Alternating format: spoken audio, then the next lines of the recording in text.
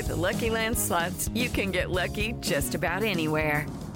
This is your captain speaking. We've got clear runway and the weather's fine, but we're just going to circle up here a while and get lucky. No, nothing like that. It's just these cash prizes add up quick. So I suggest you sit back, keep your tray table upright, and start getting lucky. Play for free at LuckyLandSlots.com. Are you feeling lucky? No purchase necessary. Void where prohibited by law. 18 plus terms and conditions apply. See website for details.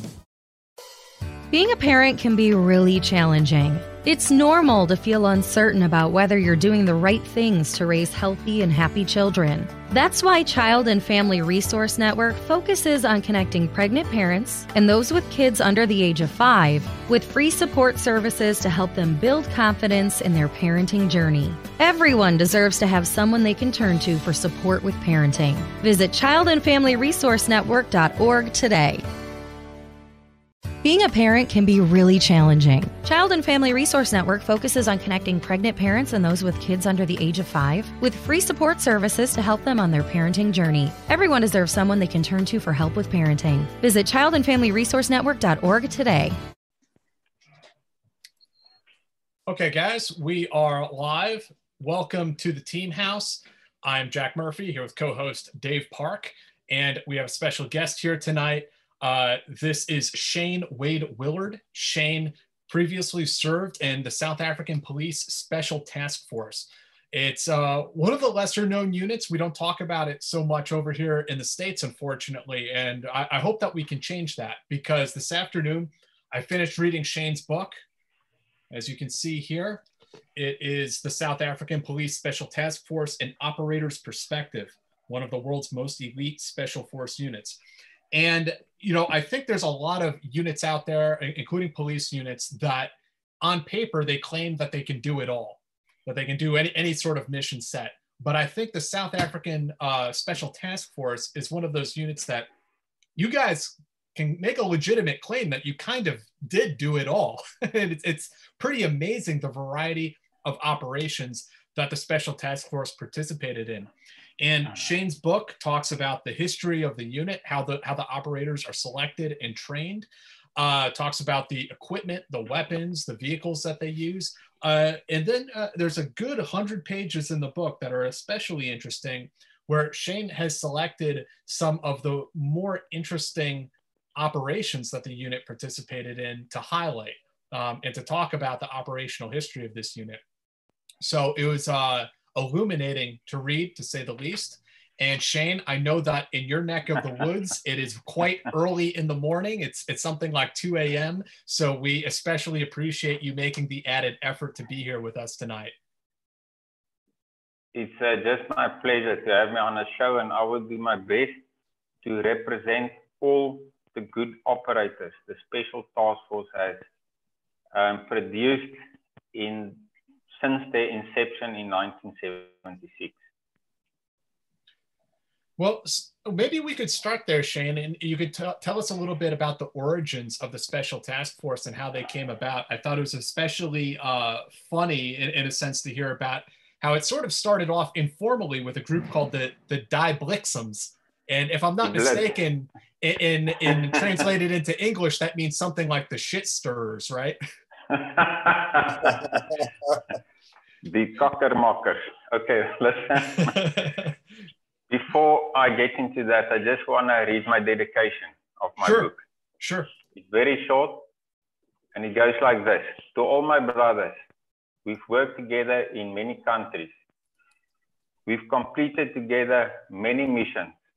We've celebrated together many victories.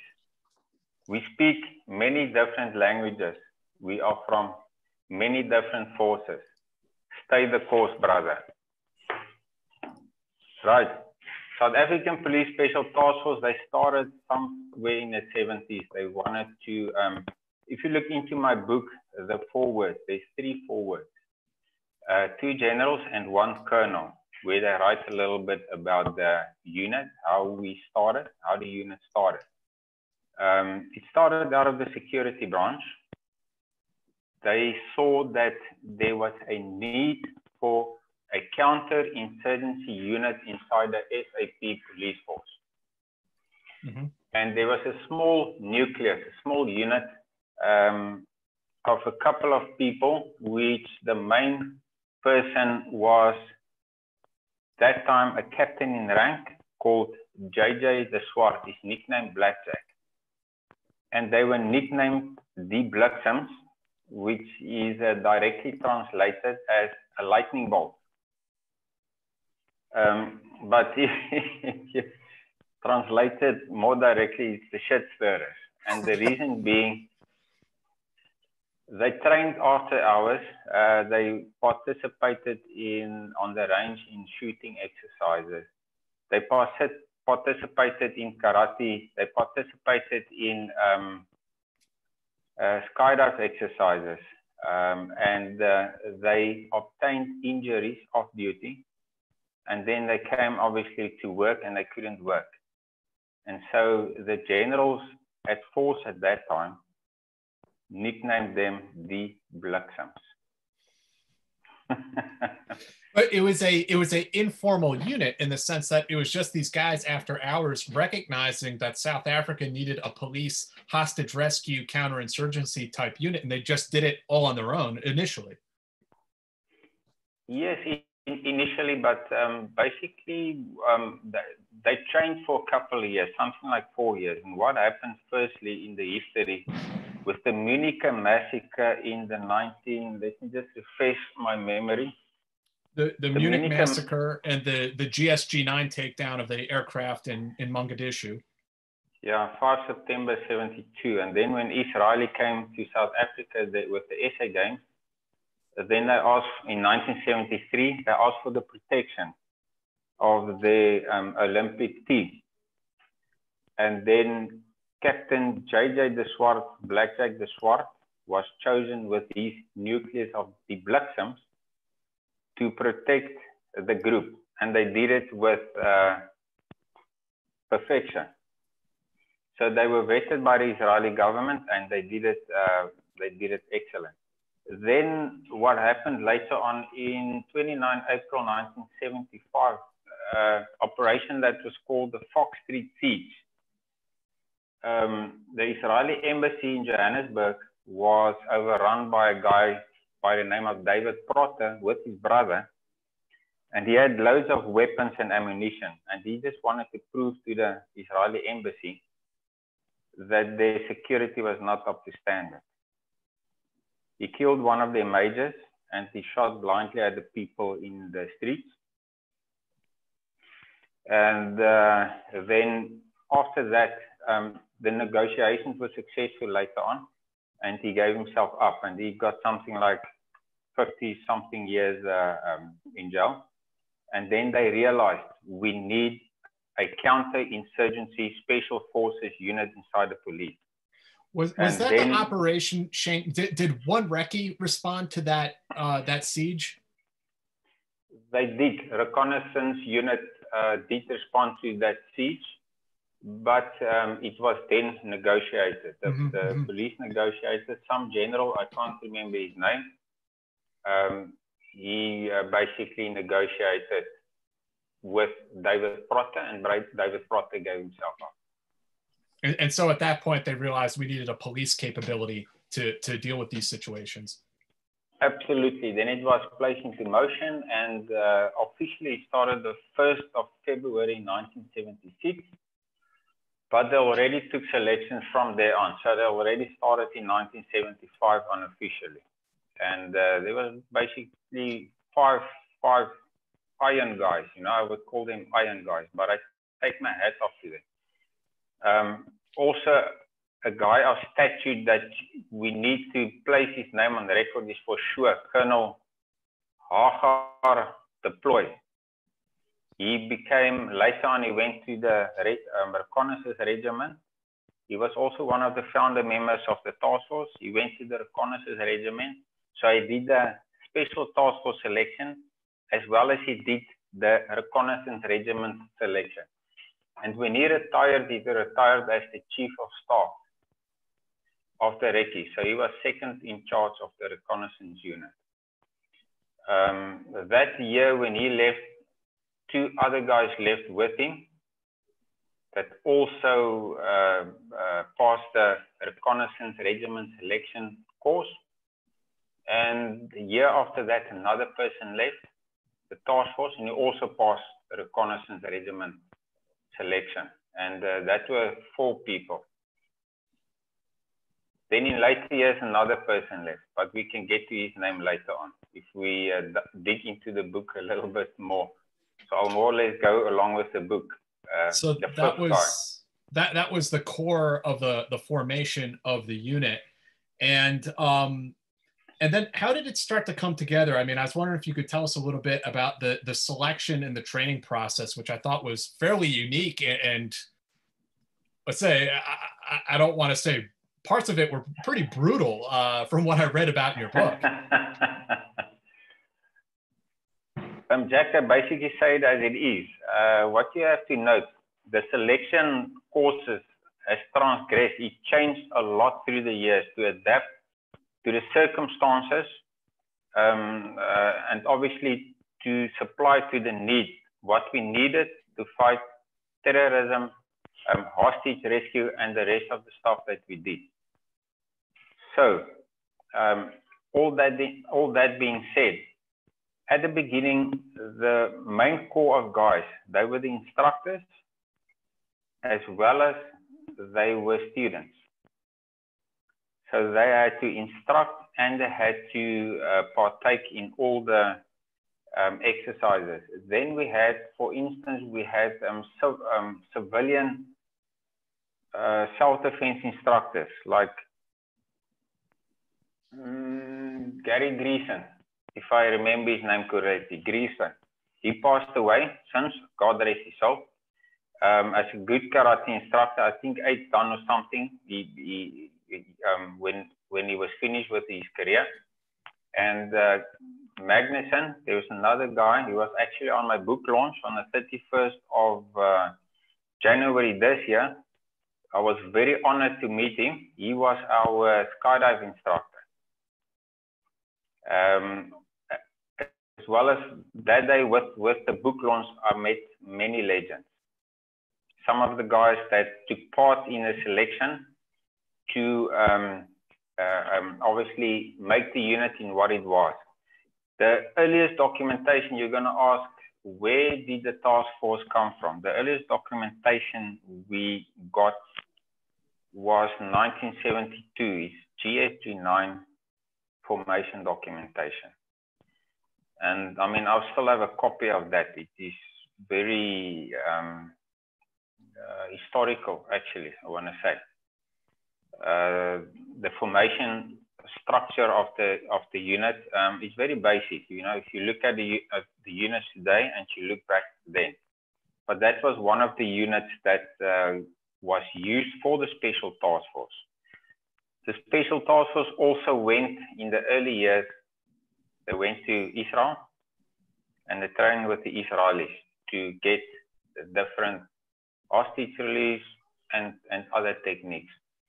I am not that fully up to date with what information they received from the Israelis, but I know they did go for cross training. So they got some help from the German and the Israeli counterterrorism units in forming up the Special Task Force. And then maybe you could tell us a little bit about, you know, your personal experience, which, correct me if I'm wrong, I think you got to the unit in 1993, and your experience going through selection and the various phases of selection, because it's nothing like, you know, a traditional SWAT team. It really is more like a special forces selection that you guys had went through. Yeah, my personal experience, I mean, I was a dog handler. I came from the correctional service. I was a dog handler. I love animals. I love dogs as well. And then it was not for me. It was too boring. I took an inter-department transfer to the police force. It was force then, it's now service. And then a year later, I heard about the selection course and I immediately enrolled. And I was flown up to Pretoria. My story on my selection doesn't go exactly like my book. You know, that is a perfect story. My prep on was one day where they say 2 or 3 weeks, you know. So I flew up to Pretoria and I did my fitness test. I had 1 day to rest, and then we started with the fast bike. So I was the only one, not the only one, there was another one from my police unit that went up. His name was Herman. I can still remember. He was as fit as you can, you know, as a wind down. He was very fit, this guy. So, you know, everybody thought he was going to make it. But obviously, as you know, selection process is a lot about not only physical strength, it is about your mind power, your will. What do you want to accomplish? So I never saw Herman after that. And when the fast bike started, it was something I didn't fully expect. I just kept going. You know, it was either death or I'll make it, something like that. The psychologist that evaluated me after the second day or so, on the third day, asked me about why I want to complete it. He kept on asking. I can remember the same question. It actually started irritating me, but I just said, yeah, this is what I want to do. And I mean, after we've experienced fastbike, one thing that I can also say about fastbike itself, here at the third night in it, you start to hallucinate. You see stuff that's not there. Right. It's absolutely so. You just keep on going. It's pure. I write in my book about it, it's pure grit. So the guy that's got grit, it's also being researched in American universities. The guy that's got grit can keep on going. If you don't have grit, you fall off. So the guys that want to be in the task force, they will keep on going. They'll either, if they get an injury, they'll fall off, and some guys tried the second time and they made it. And some guys decided it's not for them. They're going to go for something else, you know, which is, there's absolutely nothing wrong with that. So then, you know, after this grueling fast pace of approximately 86 hours, which I say is about 3 nights and 4 days, more or less, then they give you some food and they tell you you can go sleep, and you think it's a joke. But as soon as you see all the other guys have fallen asleep, you know, then you also go to rest. And so that is the initial, to weed out the people who don't really want to be there. While you're in that VOSPIT phase of training, what do they use to stress you out? I mean, is it like the normal kind of things we associate with selection, that you're carrying around logs, that you're doing long ruck marches, things like that? Actually, before you get to fastbike, they'll come to the normal. The norm is they come to your province. I'm from Cape Province. They do fitness tests there, psychological tests there. They weed out about 50%, sometimes more. After that, you go up to where I went, to the north, to Pretoria. Mine was different. They sent me straight. I heard about it on short notice, and they needed guys, I believe. So they sent me up. So when you get to obviously fastbike, continuously, you have continuous exercises. You'll have route marches. They'll tell you carry your gear, then I'll tell you load your gear onto the truck, then I'll give you a rucksack with an R1 rifle, or they give you 10 R1 rifles to carry. Then I tell you load that back on the truck. Then I'll give you a chocolate box to carry. You know, it's a piece of, it is an ammunition box. You know, it's quite big and it's filled with cement. You know, it's uncomfortable. Then you have to carry one. Then sometimes they give you 2. Put that back and you just have to walk, you know. And then they see the guy's fitness level. Then I'll tell you, okay, take the beerkie. What's a beerkie? It's a piece of railway track, you know, about 1 meter long. Then it's got a chain of another meter long, a piece of steel wire with a ball this big. There's no comfortable way to carry it. There's none. When you pick it up and you put it on your back, it hurts like hell. you keep it. You don't move it. You walk until they tell you drop it. So it's just some masochist in the South African police designed this thing. It's a railroad tie with a chain connected to like a cannonball, essentially, if I understand right. Yes, like a cannonball. It's actually a steel wire. It makes it more uncomfortable. The chain would have been more comfortable, you know. Steel wire. So, you know, you can't control this cannonball. It's in the way. Are any of the events team-oriented or partner-oriented? Are they all just individual events? Yes, that's a good question. There are some of the events that's team-orientated. During the day, then we'll go to the,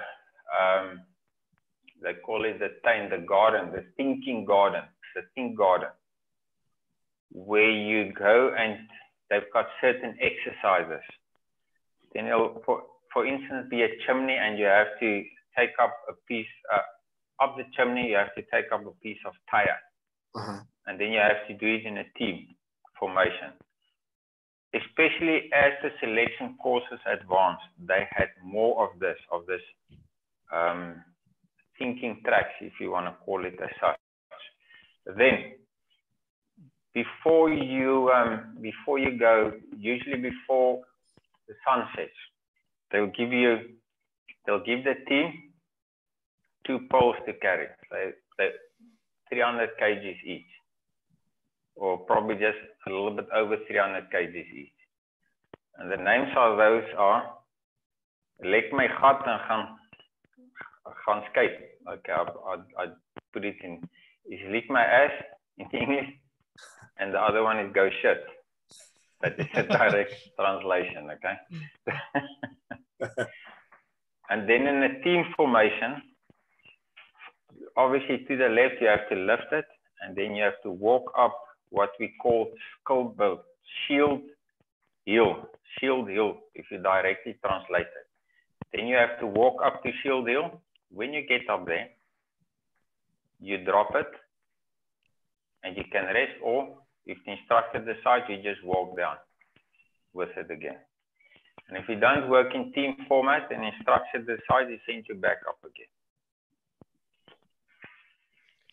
So it's 3 nights, 4 days, just absolute smoke session. And then after that, there are all these other phases of training that, you know, the actual training portion of it. And maybe you want to go, if you could go in order, maybe that's the best way to explain it, the various phases of training. Okay. Obviously, it's first fast bite because they want to root out all the guys that's not tough enough, mentally tough enough, more and physical tough enough. After fast bite, you get about 2 days to rest. Once you're finished with fast bite, then they will start with weapons handling phase. That's between, if I remember, between 4 and 6 weeks. Once you're finished with weapons handling phase, they'll teach you how to shoot, especially with a pistol. How to be a crack shot with a pistol, because the unit does hostage rescue. You want to be able to place your round on a target at a specific spot to incapacitate the hostage taker. Now, I won't say where the round should be shot, because it's a specific spot on a person's body that will render him incapacitated. In other words, if he holds a hand grenade, he won't be able to open his hand. If his finger is on a trigger, he won't be able to squeeze it if it's against a hostage head. So they train you with all the different weapons: a handgun, Uzi, MP5. I don't think they use Uzis anymore. R1 rifle, R5 rifle, and hand grenades, and all the rest of it. That's about 4 weeks.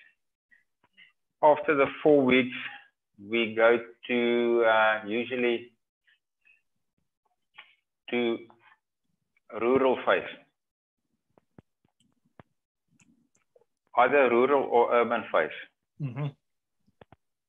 If you go to rural phase, then that's about 6 weeks. You get taught how to survive in the bush.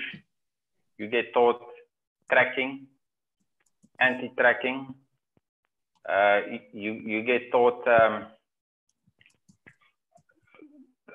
how to evade. And then one of the most difficult, you get taught how to plot. I think let's first go to the urban phase. Urban phase, you get taught how to do hostage rescue. On the farm at Waterfall, where we do our training, there is a triple story. Later on, they build it. We usually went to the bluff in Durban where the reconnaissance unit were because they had lots of buildings. And we could do abseiling there. We could do, we could use grenades. We could use live rounds.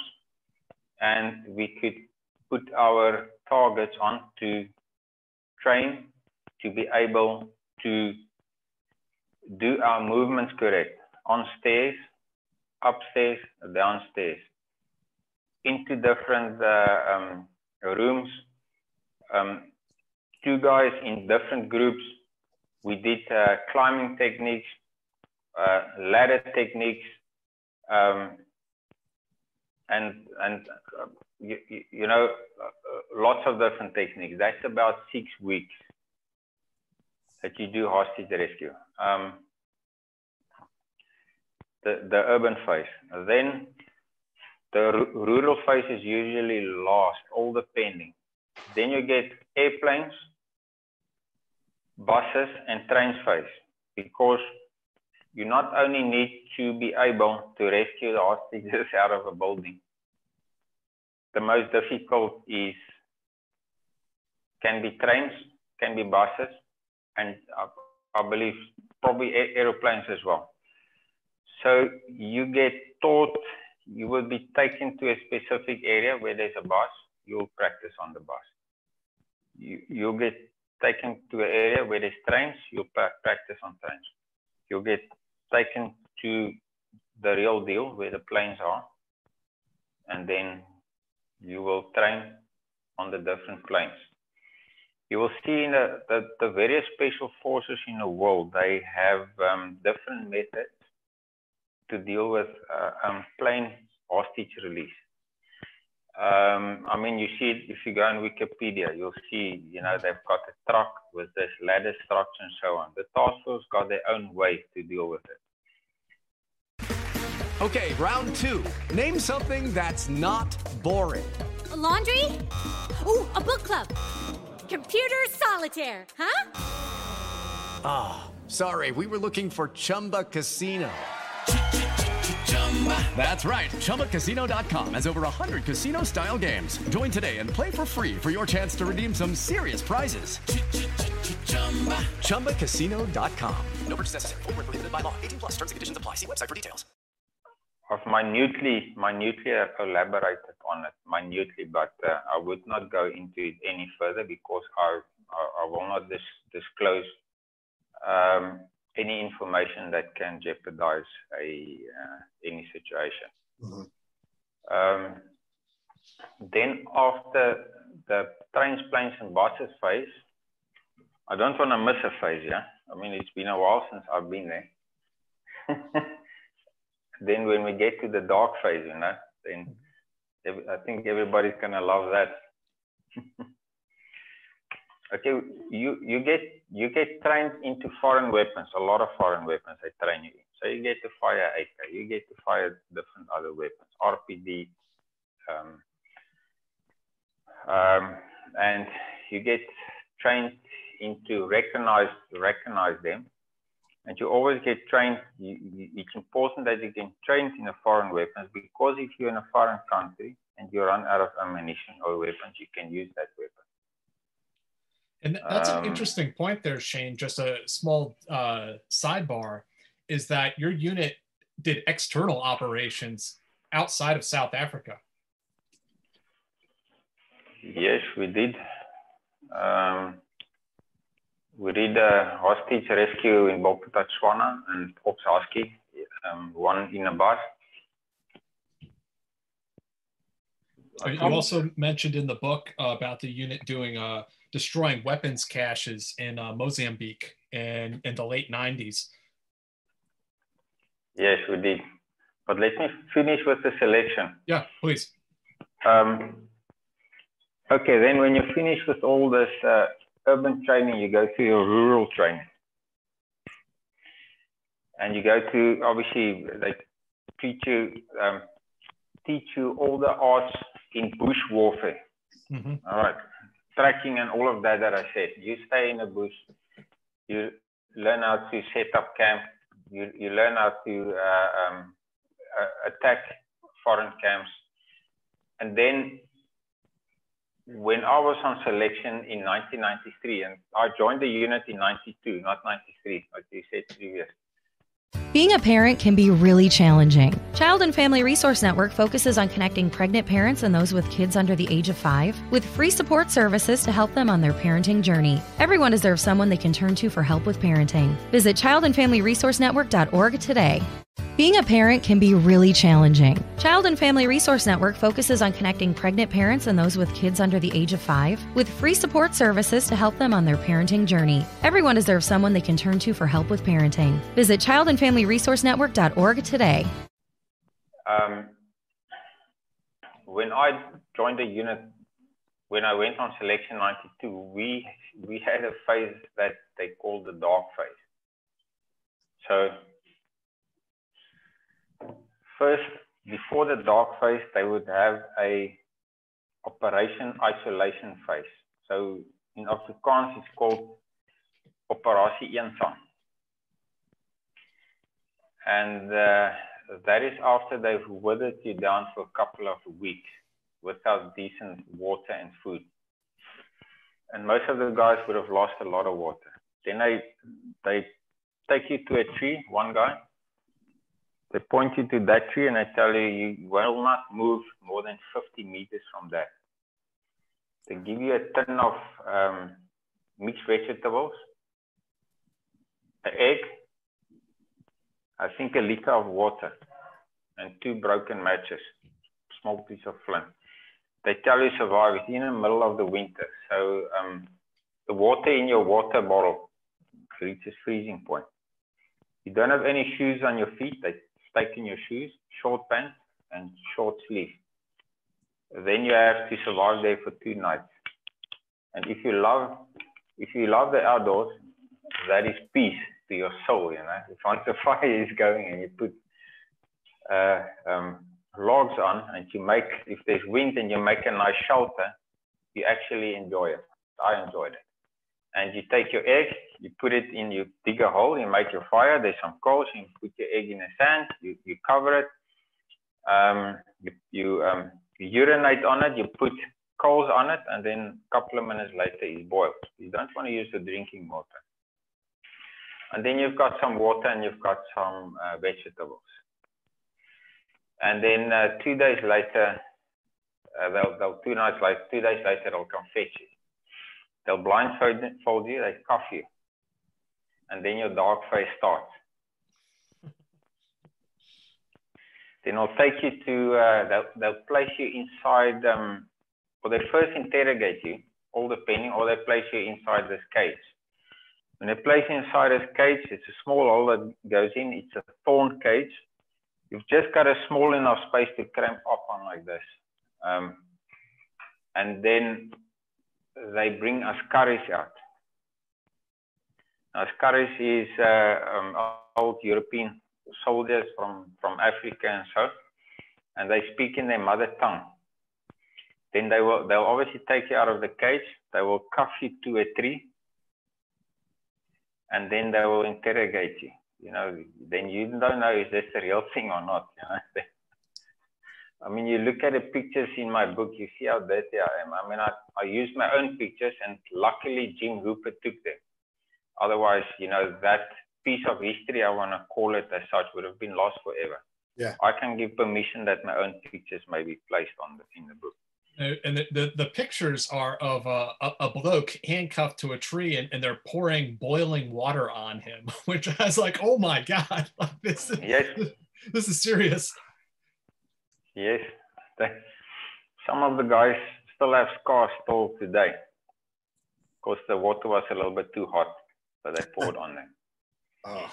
And I mean, you can see in those 4 pictures that's displayed of me, you can see the pain I'm experiencing. And then that lasts for 2 nights. Your 2 nights in the cages. Mm-hmm. We escaped, obviously. Me and 4 other guys escaped. And after the cages, but the guys can read all about my escape, our escape in my book. It's pretty good. It's pretty epic. No, thank you. Then you have, after that, you've got escape and evasion. Then they let you free. They give your boots back. I think they give you some water. I was not there to partake in the exercise because I was still in the bush, you know, on my own. And then you have to get back to the camp. And then some of the best trackers and our scurries, they try and catch you. And if they catch you, you know, they put you back in the cages or they interrogate you further. And that usually concluded the end of survival phase. And then after that, there would be one more thing. You'll go to the Kalahari. That's usually the last one. You'll go to the Kalahari and then you'll have 150 kilometers route march. Usually have to carry your own water. You can work in a group there. So if one guy falls behind a little bit, you can encourage him to finish. On my selection, we only did 100 kilometers.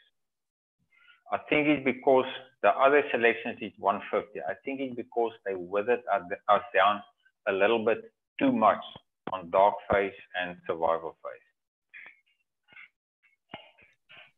And so that's a 100-kilometer trek through the desert and again, this is a police unit, and police units usually don't do this type of training and this type of selection. So maybe it would be helpful to, because I think you've already mentioned it, this unit does hostage rescues, but also many other things. I mean, you did reconnaissance missions and things like that. Maybe you want to explain what the task force's mission is so that people can understand why you did all this type of training.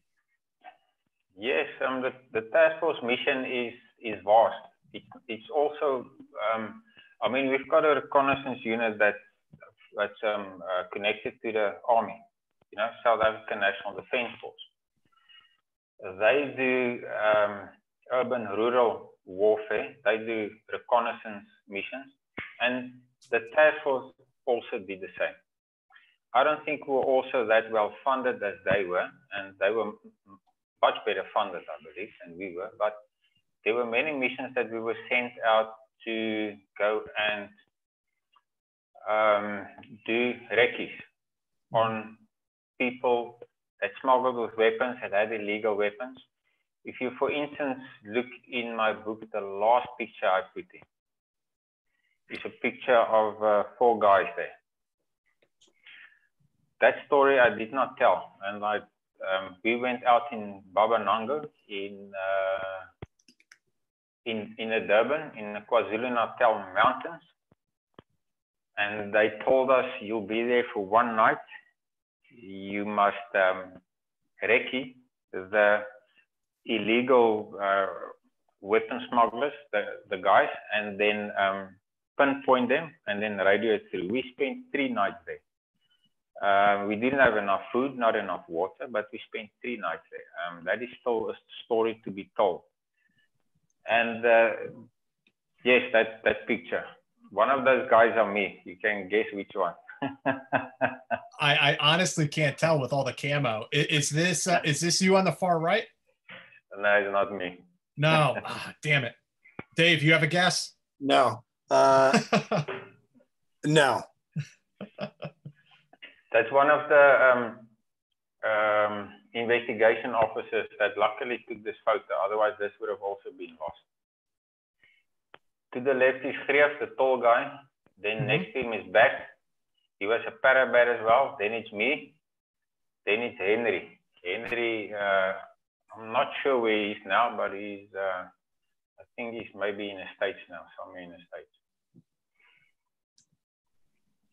But this was, is there anything you can tell us about this operation, Shane, about the reconnaissance you guys did that night? Yes, the guy that sent us out, Warrant Officer Ted Lakera, we didn't know that terrain. He told us there's lots of cover there. He said, okay. We had to walk in the night. You see on my rifle and on Henry's rifle, we've got an X8 light.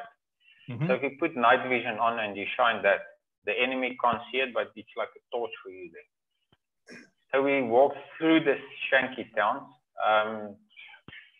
If I must guess now, I would guess it was 4 kilometers or 5 kilometers to our area that we had to set up camp on a hill.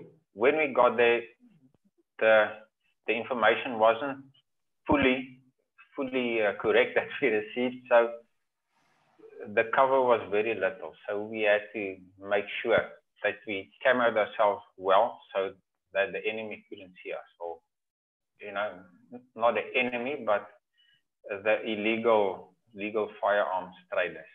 Yeah. And then from there we radioed through. Listen, they here, come, send the choppers that we can arrest them. And yeah, 3 nights later, the 4th day, then we trekked out of there. We had to walk out again as not to be noticed. You will see on my left-hand shoulder, you'll see the butt sticking out of a M79 40 millimeter grenade launcher. I always took that with if the situation was a little bit rough. And so the bad guys never knew you were there? Never. Sounds like a good mission. No, it's a good one to tell. Yeah. But should I tell that story, I need to get hold of at least 2 of those guys, because I don't tell a story just out of my own mouth. Sure, I need to put flavor to it. So I need what they felt, what they saw. So so after you finish the Kalahari Desert March, you become, correct me if I'm wrong, a probationary member of the unit. And now you have opportunities for all these advanced training to learn, skydiving, scuba diving, sniper school, rock climbing, demolitions, medic, tracker school. Maybe you can tell us a little bit about some of the advanced courses that were offered to you after graduation. Sure thing. Skydiving actually is part of the selection course. It's usually the last course you do. So when you finish with the Kalahari walk, you'll get a couple of days rest, and you'll go do your skydiving course. Again, with us on my selection, they first did our skydiving, and then they took us to for the survival phase. So there was a little bit of a mess up. However, the correct way is to do your skydiving last, because that is a cherry on the cake, actually. Yeah. For some people hate it. Okay. So, it's 3 weeks, if I'm not mistaken, at Nylstroom, South Africa, in Northern Transvaal. Then, they start with, ordinary static line. You do 8 static lines, and then from that, they start you on hop and pop. So the first start you with a dummy ripcord, and then hop and pop, you jump out and you pull your ripcord. It's got first a spring-loaded pilot chute that jumps out, and then you go from there like a normal thing, and you do about 40 jumps on your jump school. You also get taught to jump with kit. So you take about 40 kits between your legs, get taught to jump tactical parachute jumping. Free fall, you jump with your rifle, and you do night jumps, you do water jumps.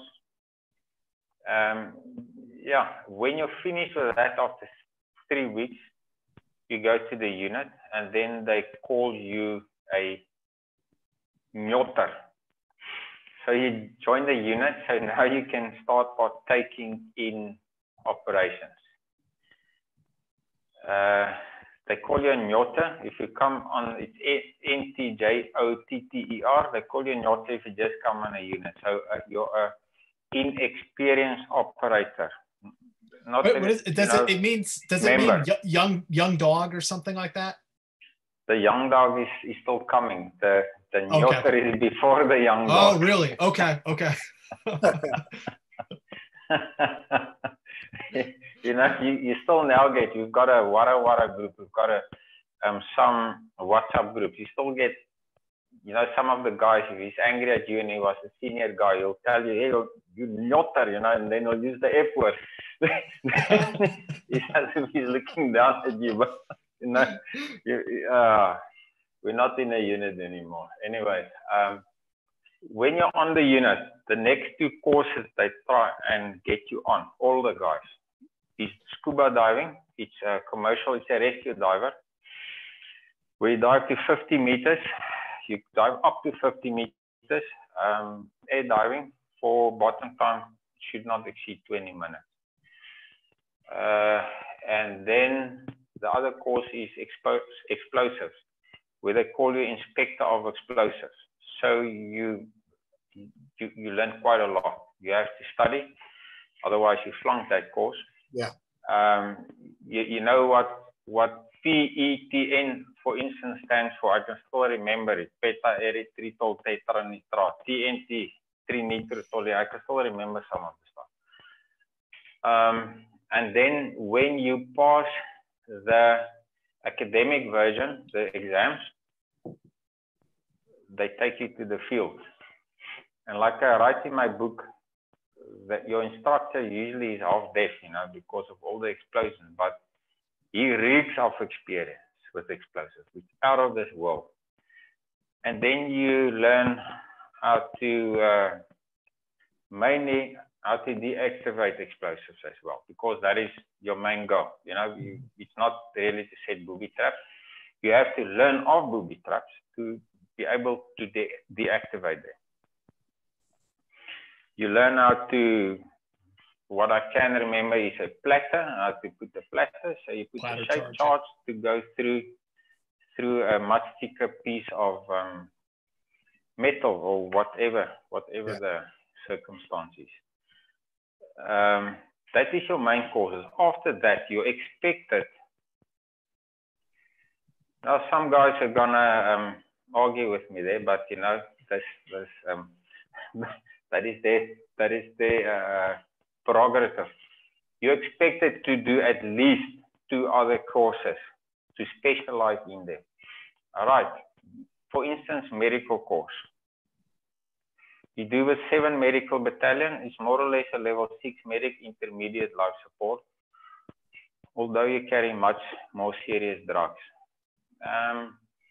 Rock climbing and rescue course. 4x4 driving, high-speed driving, snipers. There are countless courses. You can go further with your diving. You can become a diving supervisor. We do class 4 diving. You can do class 3, class 2, up to class 2 supervisor.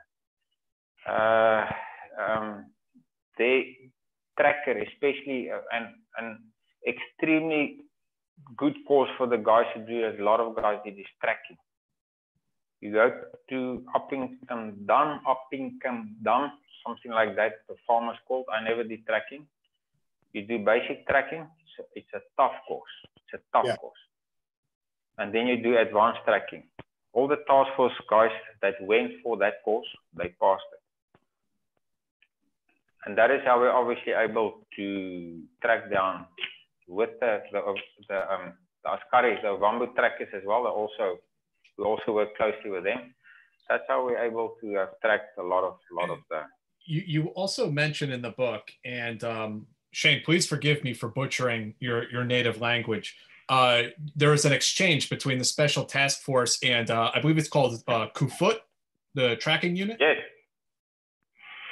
Yeah, Kufut. That's also where the task force gained a lot of experience for bush warfare, you know.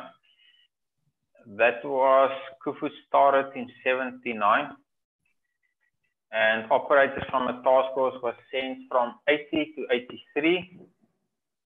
General Vandroff stopped it in 83 because the guys loved the action so much they left, you know, they left the unit.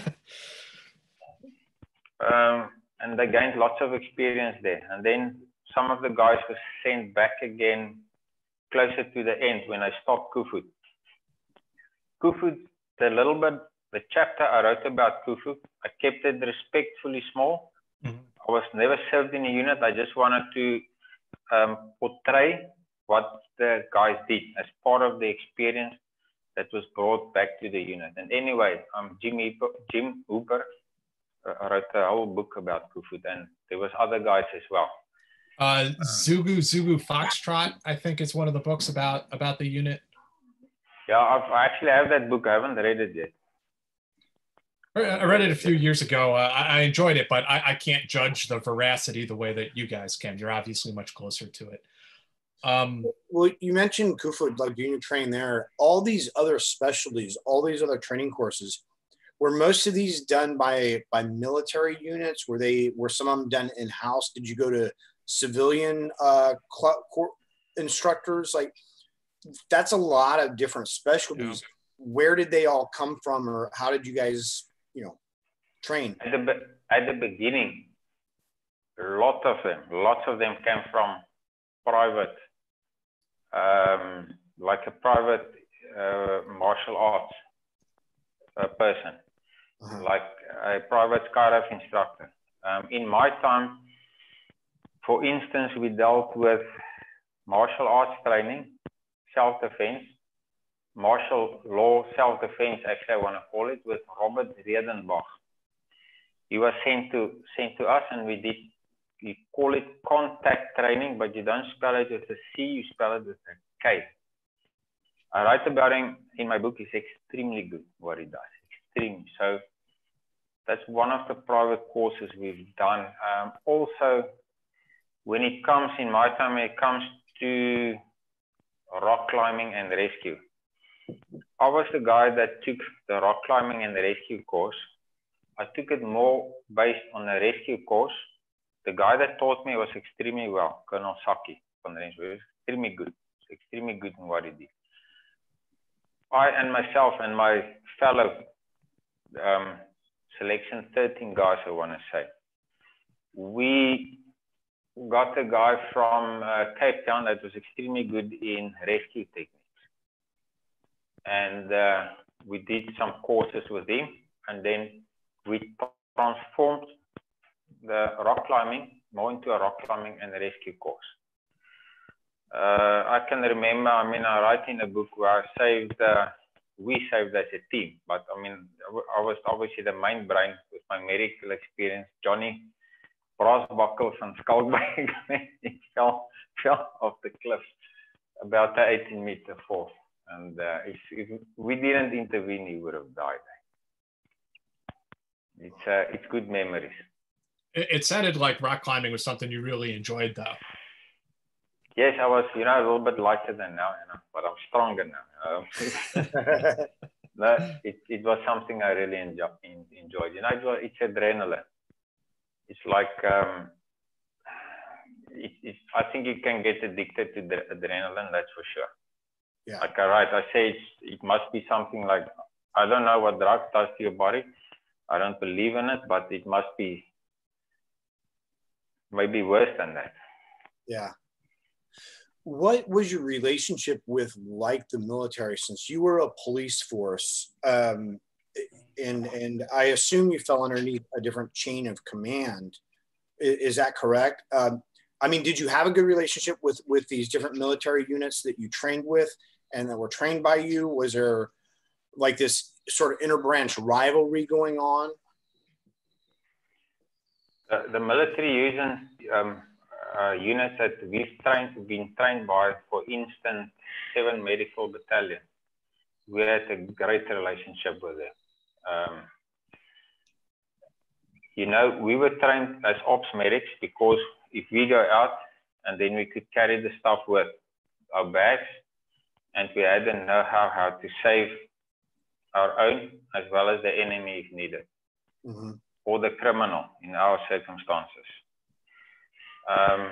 But a lot of the time we would take a 7 medical battalion medic with us. Okay.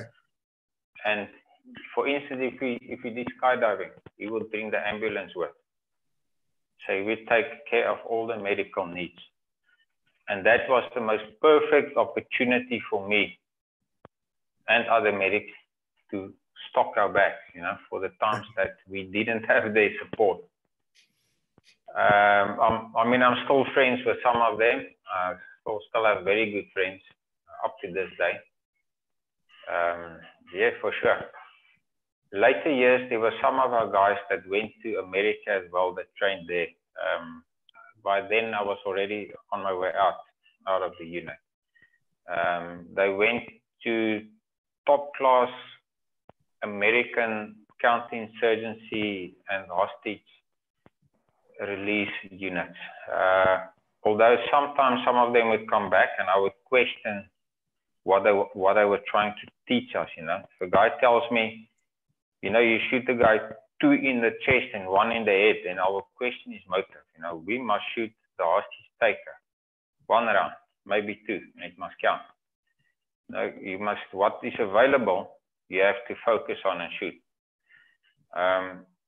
So I cannot elaborate on that.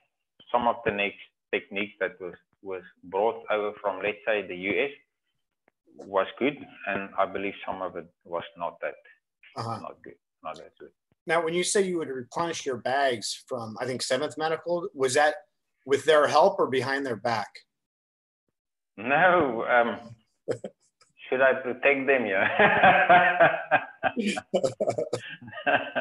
No, they helped us. You know, we were like part of their unit as well. That's great. No, they always helped us, especially if you had, you know, you went to their canteen on Fridays, and you know, you had a relationship with them. And I mean, in my book, I speak about some of the small operations I did in the barracks. You know, I explicitly wrote that just to make a book a little bit fun, you know, a little bit more fun. And some of the operations that some of those medics told me about was unreal. It was unreal, you know. Yeah. Now, what about with like units like the Recce unit and the more elite military units? Did you have a good relationship with them also, or did anybody in the military think that they should be doing the job that you guys were doing, and was there a rivalry at all? No rivalry. There was lots of cross training. Okay. We've got lots of respect for each other. They know we do the hostage rescue. We basically specialize in that. They specialize more in the bush. They've got the backing. They've got much more expensive equipment than a task force had. But we could work together as one unit, which we did a couple of times. We still have friends, all of us, lots of us still have friends in the Recces. And I write respectfully in my book. I'd also to elaborate in my book. That's why I've got the one chapter about what is the Special Forces operator. I wanted to, I mean, it is from my point of view. So I wrote it because I don't say I'm gonna get any lip from the reconnaissance unit, which I believe I won't, but there might be somebody else that's gonna tell me, Shane, how can a Special Forces unit reside inside the police? That's why as well I covered tried to cover all the angles inside a book. Normal wording is 90,000 words, and mine is about 87, 88. So I could have put in loads more of information, but There was the end chapter. The Reckies did some incredible operations externally. That's going to be a whole other episode, I think. But there was one interesting episode you write about in your book. And again, please forgive me for mispronouncing this. There was in 1988 there was a attempted coup in Bophuthatswana. Bophuthatswana. Okay, maybe I'm in the ballpark. Yes.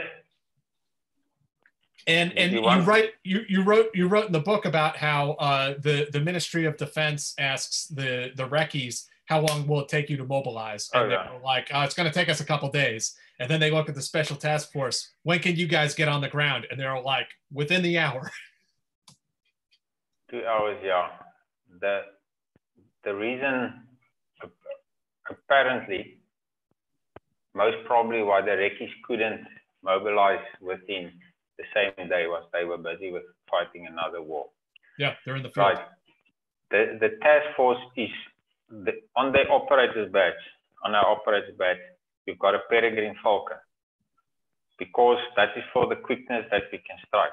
Peregrine falcon is the fastest animal of the animal kingdom. It's the fastest animal. It speeds up to 200 miles per hour, 322 kilometers per hour. Fastest speed recorded is 389 kilometers per hour.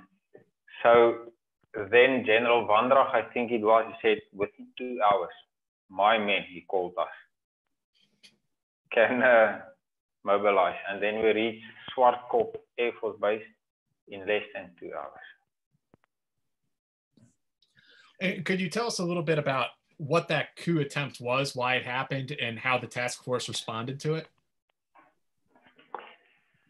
That was, to refresh my memory, that was with the Pope.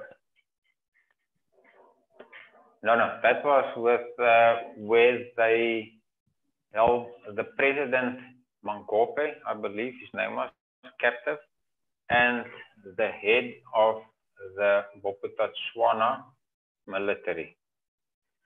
And there was 2 pilots, correct. So then we took off with 3 helicopters. The first 2 helicopters had 10 task force members in each. The third helicopter had 9 in. Third helicopter had mainly in the snipers and the heavy weaponry. Then the first 2 went to Zeerust, where they regrouped, and the third one went back to the office to get more explosives. The officer in charge was Warlord Leroux, and I'm pretty sure he wanted to have enough explosives. He was the explosive expert. And then from there, the 2 choppers went from Zeerust. They almost crashed when they took off from Zeerust because of the day of, it was the heat of the day, and because of the weight of the choppers. They left for the stadium in Bophuthatswana, and the only information they had was that the rebel army was a company strong, so they thought about 300 or 400. When the third chopper reached Zeerust, they couldn't establish comms with the first 2 choppers. So the third chopper was 9 people with the snipers, which they definitely needed with the heavy weaponry. Basically they waited at Zeerust, so it was 20 task force soldiers that were up against more or less 400 BOP soldiers trained by the South African military, heavily armed. And when they landed at the stadium,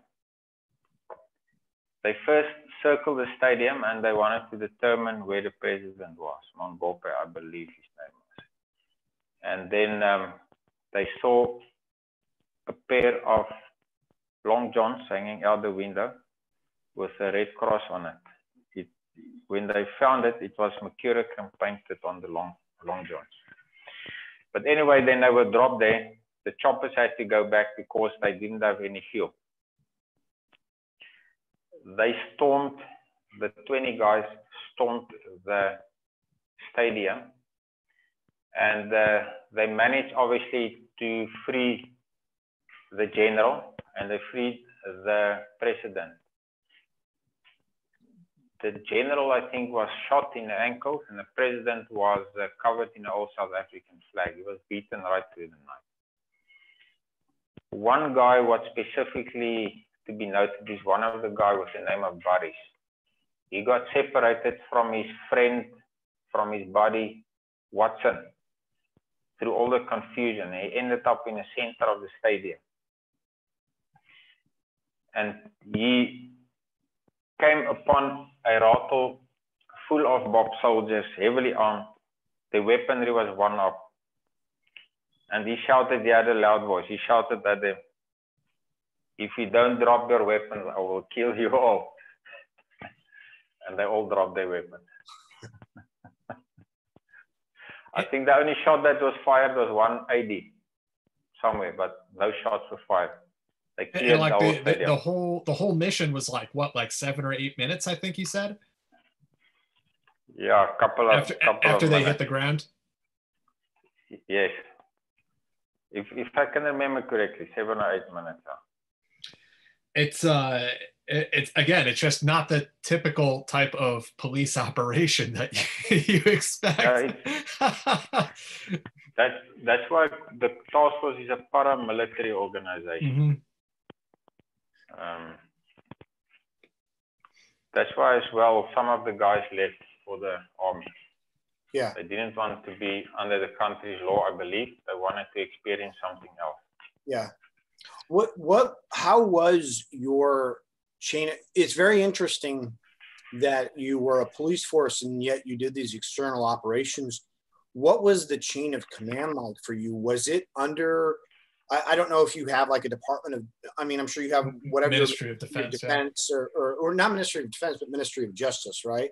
Or did the police and the military share a common chain of command, or how did that work for you? Like, who would assign you your missions, and then how would you get your assets, like your air assets?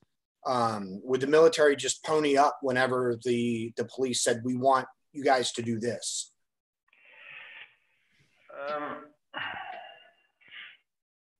We had close ties with the military.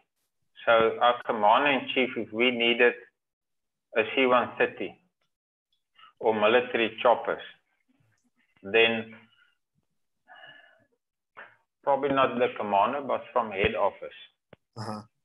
At first, we used to fall under the security branch. Then the command was given over to, she's now public order policing. And then, you know, the general, like General Vandrach. So for instance, our commander at Pretoria, if he needed military helicopters, he will call General Vandrach. Or he will call General Blackjack, and General Blackjack will make contact with the military counterparts. And they will have military choppers for us. They'll pick us up. Where the unit was, there was a rugby field. And they'll pick us up right there at the rugby field. Or we'll drive with our vehicles to Swartkorps Air Force Base, which was close. And then we'll just drive into the C-130 with, for instance, 3 Husky buses, and then we've got all our equipment. And would all of your orders, like your operations and missions, would they all come from the Ministry of Justice side, or could the military task you with operations? He has to go through Ministry of Justice, obviously. It's interesting. He has to. Obviously, we fall under the country's law. So we still have to, if we do operations, we have to still do it as a police officer. But it means the normal policing has failed. The normal policing has failed, so they will give you the go-ahead for the sniper to pull the trigger. So they'll give you a go-ahead to end somebody's life.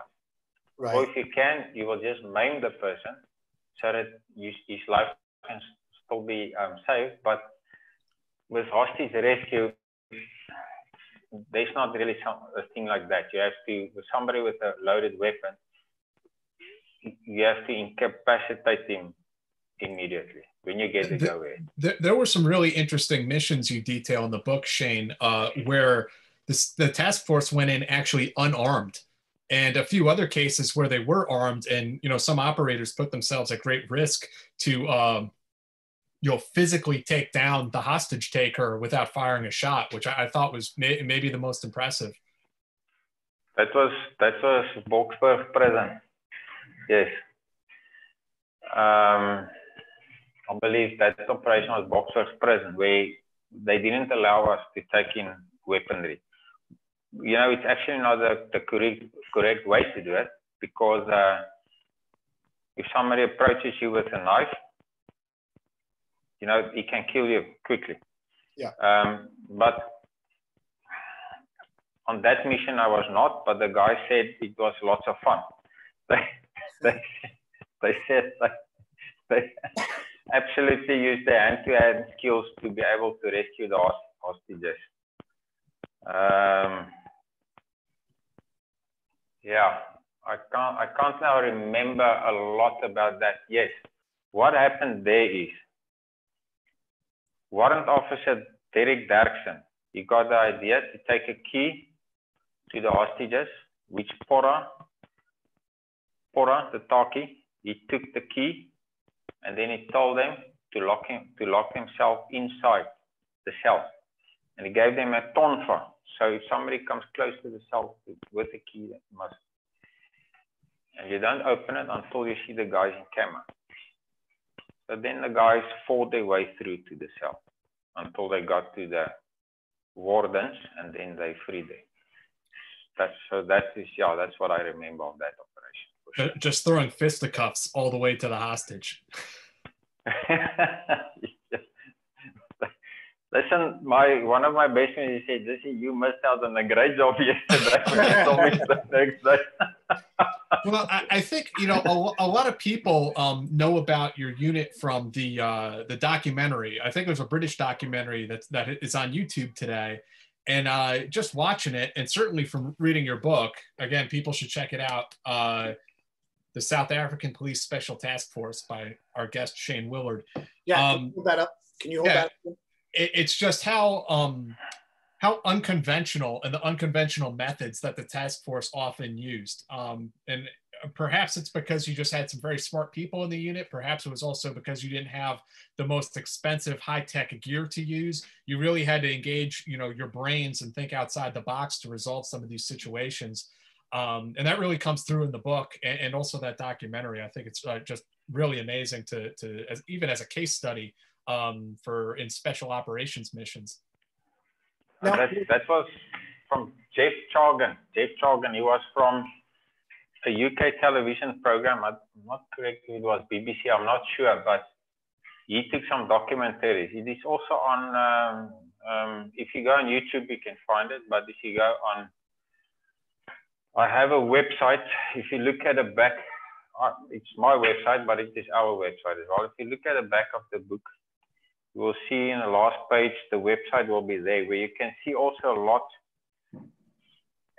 We can also see, if you go on www.sapstf.org. Mm-hmm. I'll post a link to it down in the description. Hey, Jack, do you want to put it in the chat right now? Just so. Yeah. Then you can, all the videos, or most of the videos are there in the video section. So if you're interested in that, then you can follow that. Also to note, this book, unfortunately, my goal was to have it on Amazon.com by tonight, but there was a little bit of delay, which is understandable. The people that's going to be interested to buy the book, the cover would change. Okay. It would look a little bit different because My design looks a little bit different. I'm old school, so this is it will go to my original design. And yes, Jeff is a great guy. He did extremely good videos, video footage, and you'll see my name on the skydive video when it's finished. I took the skydive photography. You'll see my name is there at the bottom. Skydive photographer Shane Willard. There is there's an operation that they capture in that documentary that you describe in your book. Maybe you could give us a little background on where they're going out. The task force is going after a transit heist gang in 1998 in Madrona, and they get into a huge shootout. And the pickup truck comes flying at the task force members, like goes over a bump, and the Molotov cocktails explode. It's like something like straight out of a Hollywood movie. It is, isn't it? Eh? Yeah. Yeah, Jeff was lucky to get that shot as well. Eh? He was lucky, but he pushed a lot for good footage. Yeah, that begins with he was photographing, videographing Ashley Crooks, warrant officer Ashley Crooks. Ashley likes if I speak about him, you know, he's a good guy, Ashley. So Ashley recited a verse out of the Psalm, you know, Lord is my strength and so on. It's actually good to watch. And then he said, you know, everybody wore orange coveralls or brown coveralls to obviously cover the cameras. And then the information was accurate somewhere in Johannesburg. And as the truck with the CIT cash in transit, you know, guys came rushing toward the one task force guy that stood in the road. You know, he shot at them. And the driver lost control of the vehicle. They drove into the bushes, and the Molotov cocktail that was in the truck of the 3 or 4 cash in transit heist guys, it exploded, and, you know, the vehicle burst into flames. And they, you know, there was some more of the guys were shot, and 1 or 2 was arrested. But it's a good video. The video says it better, you know, than I write in the book. I was wondering if we could talk then a little bit about some of the operations you had participated in, Shane. There's this really interesting one you describe in your book, Operation Shobashonabane, 1996. Shobashobane. Shobashobane. Shobashobane, yeah. Shobashobane. Yeah, that was a good operation. You know, we went in, there were a couple of guys that participated in that. Myself, Loki Oren, Stocky's Haystack, he's passed away, captain in the operation. God rest his soul. And another guy, I can't remember his name. We looked after... Loki is quite prominent in your book also. He sounds like he sounds like he's a pretty badass guy. Yeah, the guys, some guys that if I speak about him, they'll know he is, but I won't elaborate on who he is. Sure. He was with me on selection. We did many operations together. So it's also, yeah, it's interesting, you know, to play something like that in your book. And then when we went to this district in, you know, KwaZulu-Natal in the mountainous hills, it was a massacre, people that murdered lots of other innocent people. In Golweni massacres, if I remember the name correct, and Bushy Engelbrecht, Moodley, I think, 2 other investigating officers. And then obviously the informants we protected, and then later on we were given a reporter as well, lady reporter. And with the lady reporter, they sent their own bodyguard with, you know, Lapis, the tall guy. She has to have her own bodyguard because we're focusing on the job. We also had the 7 medical guy because he would obviously patch up anybody, and he frees us. Me, myself and Loki were trained as medics, but we didn't need to focus on that. So each night, certain time will go where the informant shows us, and it's in this mountainous area. You know, it's a 1 footpath, and he'll lead us to go where we should go. we will knock on the doors. We'll arrest somebody. If needed, we'll first clean the area, and then investigation officers can go in. So this one specific morning, Loki specifically, I can still remember, he told Stokkie, Captain Stokkie Haystack, he said, Captain, it's becoming early in the morning, the sun's going to come up. They're taking their time, the investigation officers. We have to get out of here. We have to, I can still remember that, you know. And, okay, Stokkie pushed them, and then we left later than we should. So as we were leaving, the sun was starting to rise, and you should be out by the sun shouldn't be up, it should be dark still.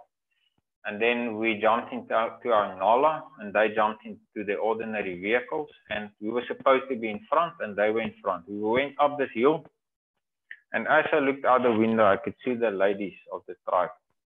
They came out of the hills, and I thought, what are they doing now, you know?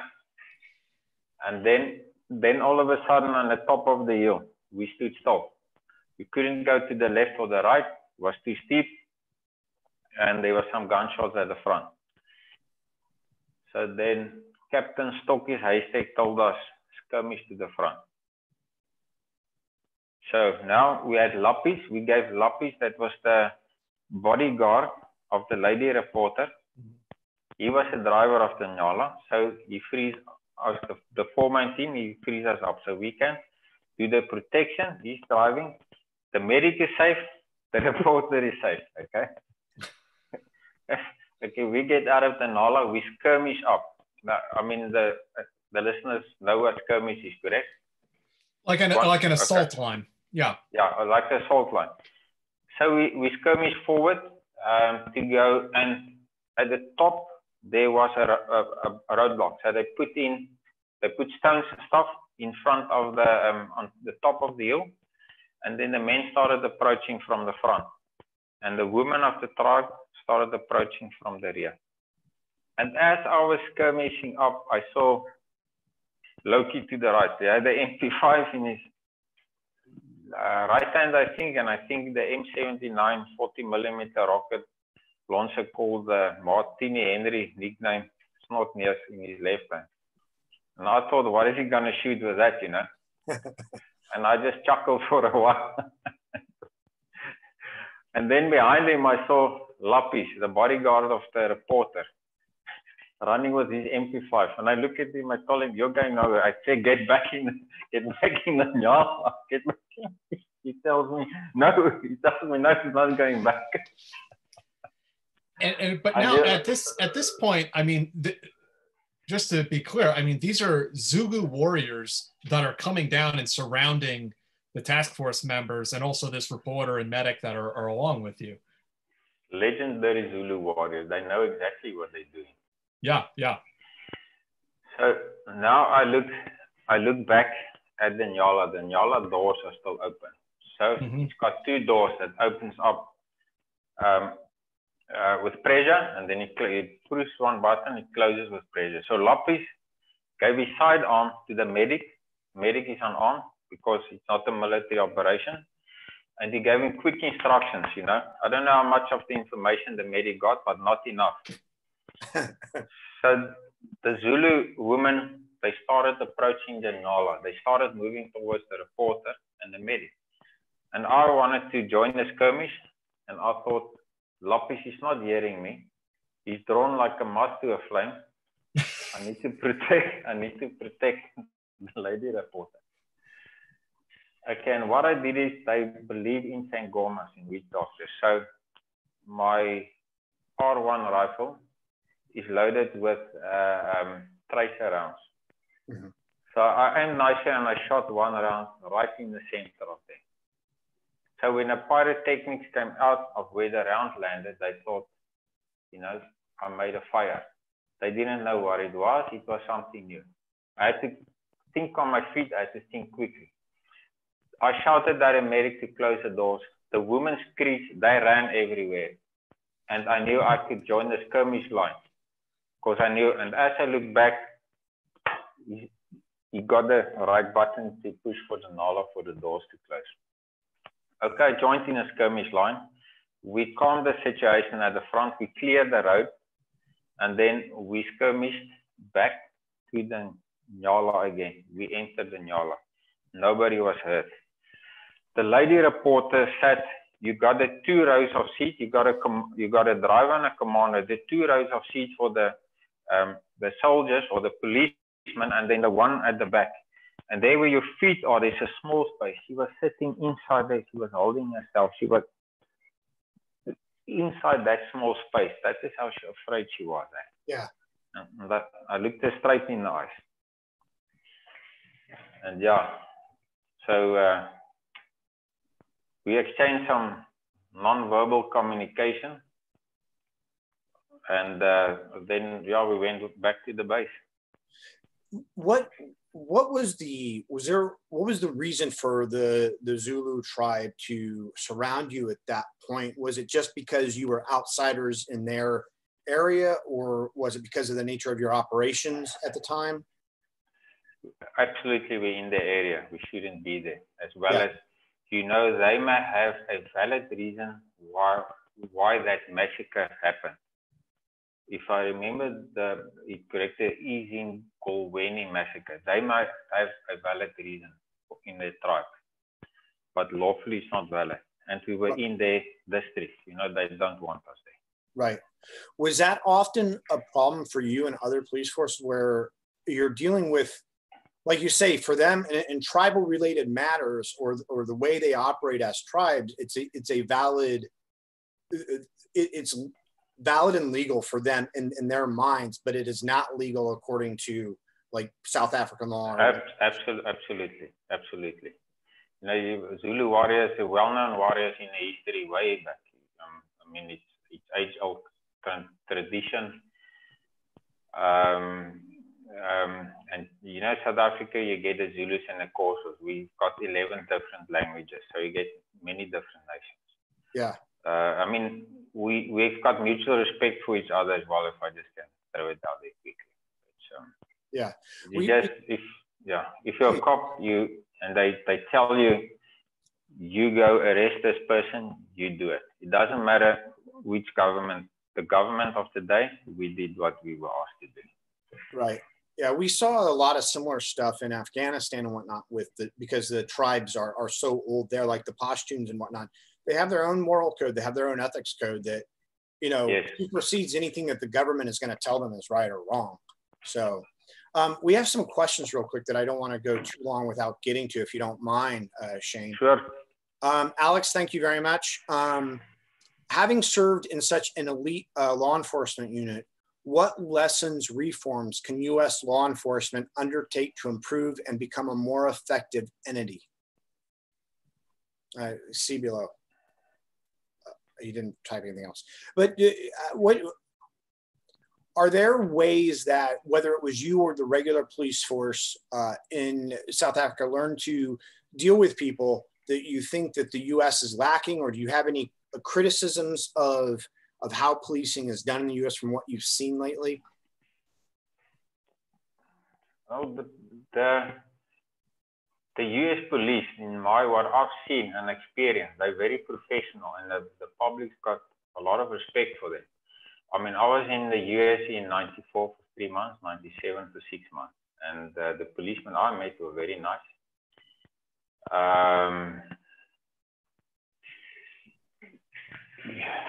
It is quite a complex question with what happened in the world currently. Understanding of, I'm a medic, I'm a trained medic, understanding the human body better, you will know how long that person can survive without oxygen. Yeah. Yeah. I hope that makes sense. Yeah. I'm sure in South Africa, you guys ran up against that a lot too, in the sense of there are laws that are in place that you're required to enforce. And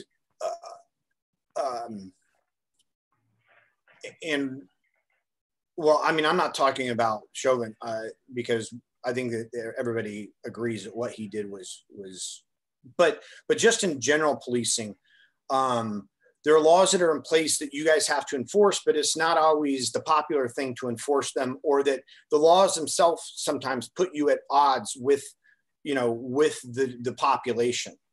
And how, like, were the South African police trained a lot in like de-escalation and, dealing with people outside of just arresting them? I believe a certain part of the South African police were trained in that. Now what we see in the news, there's a minority of the South African police that would handle a situation in a more stable, professional manner. So he will sum up the psychology of the situation and he will calm it. Because if you approach a person, you can see the person is upset. You don't want to go in and just finish the guy. You want to diffuse the situation. You want a warning. This is your rights. I know you're upset. That's the best way to approach a person. You get different officers, unfortunately. You get some of them that just rush in. I mean, we've seen now with this COVID-19, two cops will drag a small lady to put her in the back of the van. Is it the right way? Probably not. We don't know what she said or done before. Right. We've seen a traffic cop, a transit police officer, which is as it's known in America. We've seen it trying to arrest a small child for walking on the beach, and the father had to come and protect him. So something is wrong there in the psychological training of the cops. Right. I believe so. In South Africa, there's also there's also a lack of training for sure. Yeah. JK, thank you very much. He says, Shane, are any jihadists operating in South Africa at the moment?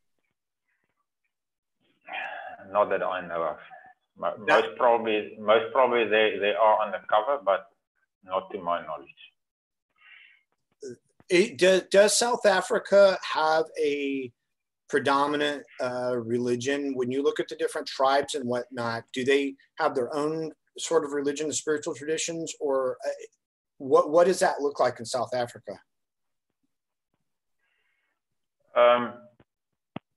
The tribes, a lot of them believe in the Sangomas. So a lot of them believe in the forefathers. A lot of them are Christians. A lot of them are Muslims. We've got all the religions in South Africa. All, a vast, what you can think of, we have. I promise you. It is religion are kind of still free, although it's been taken out of schools a little bit. Religion, it's basically you're free to practice any religion that you want to. And there's how many different tribes are there indigenous to South Africa? Official languages is 11 tribes. It's a lot. I won't be able. If I say 33, there's probably more than that. Yeah. And then there's also Dutch South African, English South African, Portuguese, and Indians, if I'm not mistaken. Yes, Indians, Chinese, Europeans, Americans. I mean, my father came from Europe. My mother came from South Africa. That's why my name is Shane Willard. That's why I've got an English name. They sent me to an Afrikaans school. That's why they sent my sister to an English school. So her English is much better than mine. They sent me to Afrikaans school. They wanted me to be a Boer. I don't know.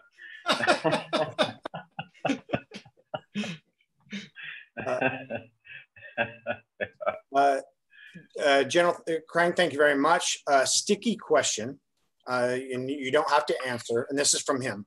Any opinion on what has been happening to white farmers, etc., in South Africa, and do you think it's indicative of a larger growing problem with national security implications? First of all, to the white farmer South Africans, they should protect themselves better. I know a lot of them, and it is very heartbreaking. If they protect themselves better, they would be able, the farmer tax, they would be able to lessen it, and they would be able to curb it at such a stage that they will not be protected. That they will be protected, that they will not be attacked. For myself, I think our government and other governments can focus more attention on the farm killing, because it's not right, you know. It is every human being is precious. It doesn't matter, you know. I don't believe in different races. You're a good person, you're a bad person. It's good or it's right or wrong. Yeah. DJ, thank you very much. He's just a damn good episode, guys. And Alex, so you guys can, he gave us a donation. Thank you, Alex. So we can get some, is it Bitong? Is there the beef jerky, right? Bitong? Is the beef jerky in South Africa? It's Biltong. Biltong, yeah. Yeah, that must I send him some? Yeah.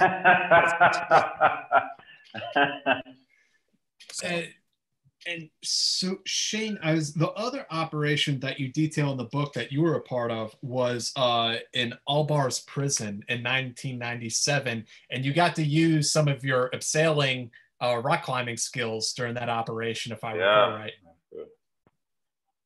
That was a rough one. Yeah, first of all, I think it was 97. Was about 40 operators that arrived at St. Albans prison. This was a second hostage situation. First, the Cape Town branch arrived, then we from Pretoria arrived. But most of the guys were on other operations because the unit is so small. And when we arrived, everybody was tired. And so the first opportunity we got to take a break, we rested. There was 5 hostages, one lady, one I think a doctor or medic, if I remember correctly, and they had hand grenades,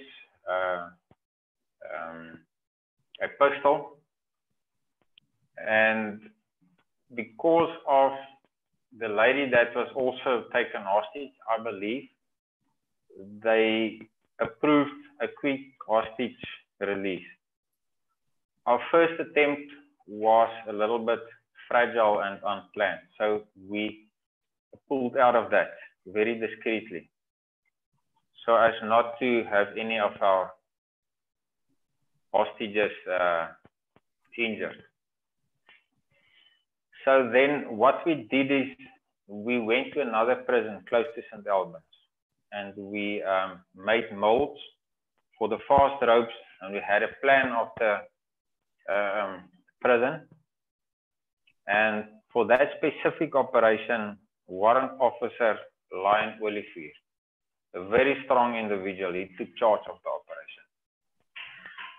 That was a non-commissioned officer successful operation with the officers, the sergeants, all of them worked together. Certain guys stood out a little bit more. And then I was tasked, because I was the rock climbing and rope expert, with my team to clamber over. We had a Team Alpha, Team Bravo, Team Charlie. I was Team Alpha, me and Henny, his nickname is Drillbit, Goorbeitel in Afrikaans. We were the rock climbing experts. We fixed our ropes on the roof. We knew where the hostages would be, more or less. And then we measured our rope to jump off the roof, and then to hang with our weapons in front of the cell and then dominate them. Team Bravo clambered over the roof at another area, and they had these specially made iron U-form hooks that I placed over certain areas so they can fast climb up and down with the rope. They placed, Donnie Reder was in charge there. Donnie Reder and Fryer. They placed some explosives on the cell door to make sure we open it very quickly. They placed some a little bit too much. Donnie told me when the countdown came, the explosive actually fell off, you know. And then he ran back and it was 3, 2. He made sure it stuck again. And then when the explosive blast, you know, it got him. It stunned him a bit. That cell door was blown, I don't know how many meters, 50 meters down the hallway. And then we had Team Charlie, that was also a backup. They went in at another door. But it was basically Team Alpha, us. So when the countdown came, very discreetly, I signaled to my guys. They said they were ready. We jumped. I jumped. And Robert was still busy with his rope. You know, he told me he was ready, but when we jumped, I was the lone guy there. So in front of the window, I shouted. The window was unfortunately covered with a blanket, so I couldn't see in at all. But I made as if I could see in. And I wasn't quite stable because my feet were not against the wall. So I just dominated with my voice. And then the 2 other guys in my team, they threw, Veltis and Chris, they threw stun grenades into the square that we had. So to create this special effect. So we basically bought time for Team Bravo. They blew down the cell door with explosive. They ran down the aisle and then they liberated the hostages. That was out of prison to do a hostage rescue it's not easy. It takes, if I may say, it takes nerves of steel and it takes good leadership and it takes thorough planning. That's because the prison is obviously designed to keep people inside. So the fortifications and the doors and everything, the windows, everything is like super difficult for you guys to get through and breach inside to rescue the hostage. Absolutely. I mean, the windows are about this wide. They block this. You can't always enter with the key. They take soap and they put it inside the where the key goes. And it hardens, you can't get your key in, you know. They put pieces of glass in the floor, in the hallway. So if you walk, they will hear you. And then they watch you from all the different areas, the cells. I mean, the prison is in different squares it's built. So even if the prisoners is not part of the hostage taking, they will still warn with their metal cups and so they'll hit on the bars, and they will warn the hostage takers of us approaching. Yeah, and we've done hostage releases out of a couple of prisons, all successfully.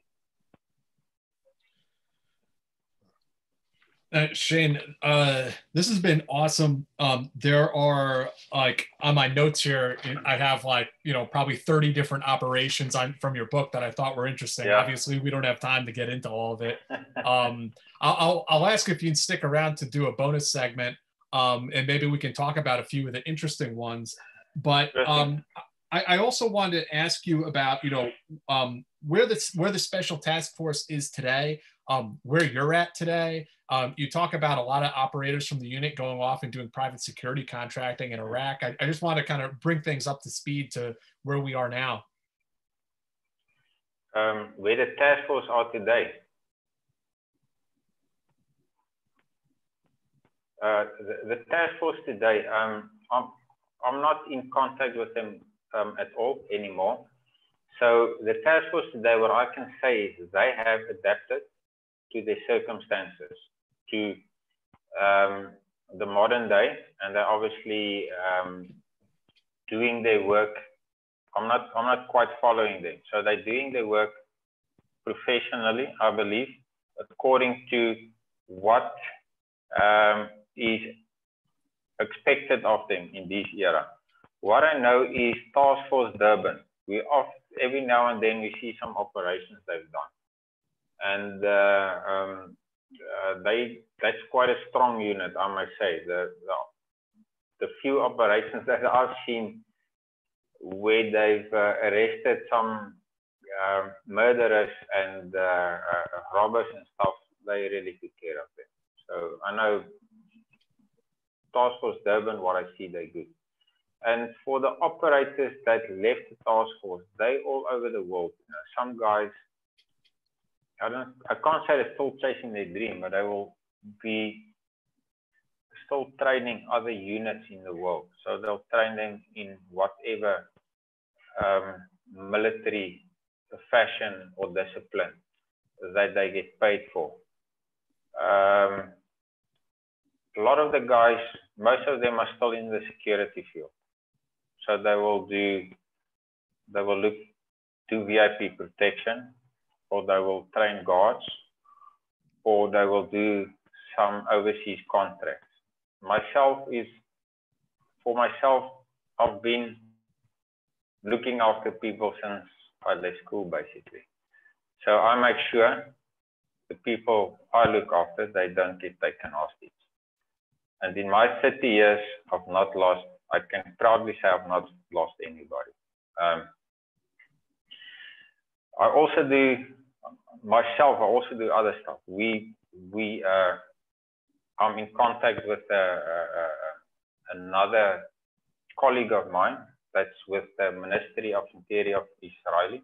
We can blast-proof anything for you. Buildings, the most modern technology. Buildings, double stories, containers, vehicles. We're planning to blast-proof ATMs with the best technology that you have. Sometimes I look after people, sometimes I do more clever stuff, if you want to say. There's guys one guy got his own weapon shop, so he makes weapons. He's an armorer. One guy is I think he's watching now, Johan. He went into the music industry. He's in America. So he chased his dream. He was an operator, and now he's, a badass musician. And I take my hat off for people like that. They chased their dreams and they made it possible. Yeah. Absolutely. That's what I can think of quickly.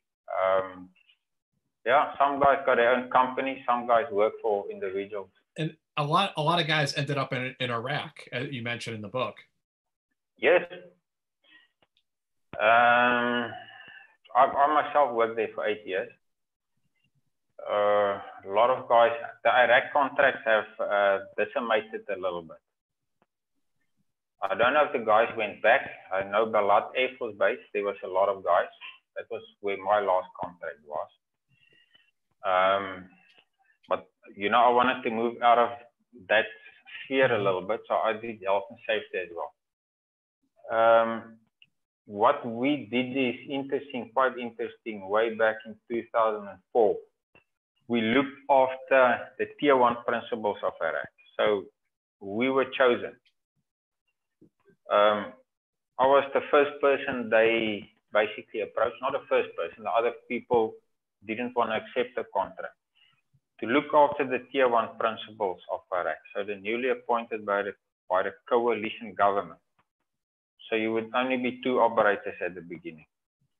So you look after your client and you train his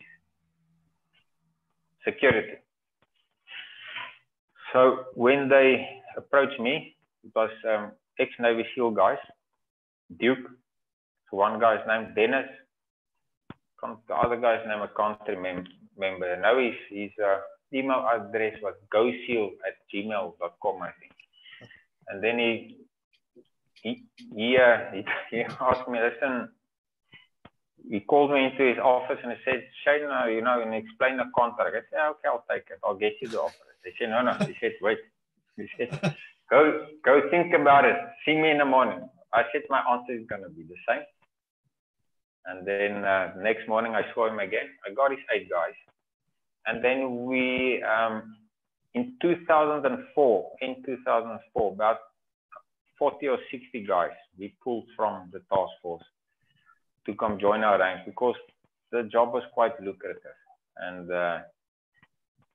later on, they sent the Navy SEALs over because they saw this was a political driven agenda and they couldn't afford that any of these tier 1 principles of Iraq, get taken out. So then we worked with the teams, the Navy SEAL teams, good guys.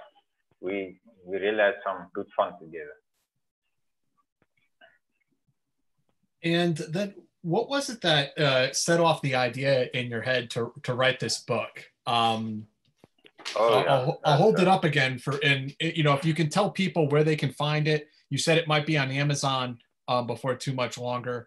When did this idea occur to you that you wanted to write a book about your previous unit? Okay, it's now currently only available on South Africa warbooks.co.za. It's expensive to send it to the States, but it can be sent anywhere. But soon it's going to be available on Amazon.com. Okay. After that, I want to translate it into whatever language, if necessary.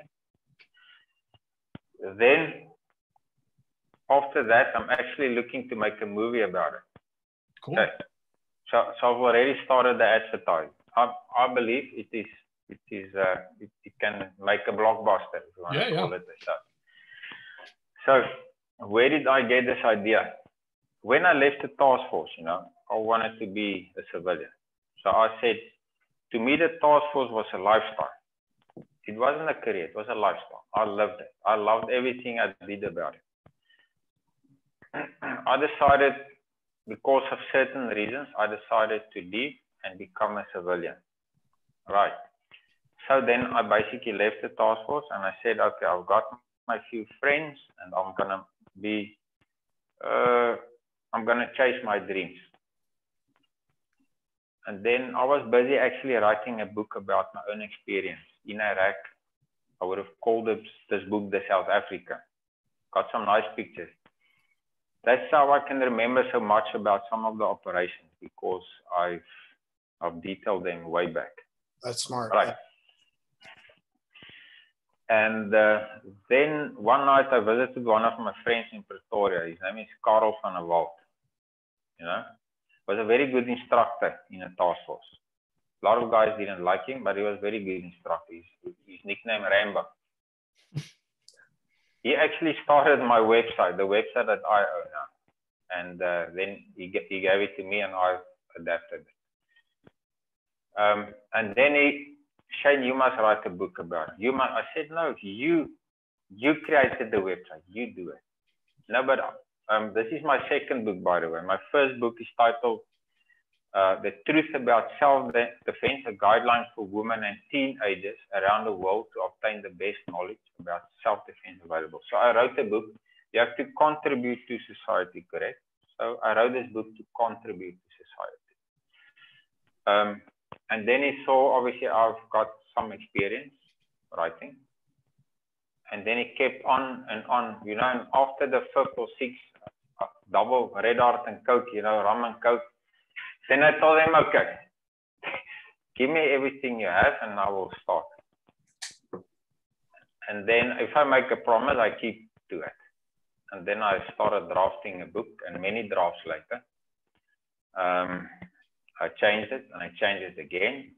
I sent it to one publisher. They almost accepted it. It was thrown out by the chief director, and then I changed it again and I looked for more info, and then I taught myself how to get information out of the guys. The guys that gave me their stories is because they trusted me. Yeah. You'll see some of the stories, and I knew I would write. They knew I would write their stories nicely, You see some of the stories are very short. It's a good operation, but the guy didn't want to speak. Mm-hmm. Other stories are very long. The long stories, I had to get 4, 5, or 6 guys to speak to build the story. And I would ask the guy, is he willing? He say yes. I would prepare him 2 days.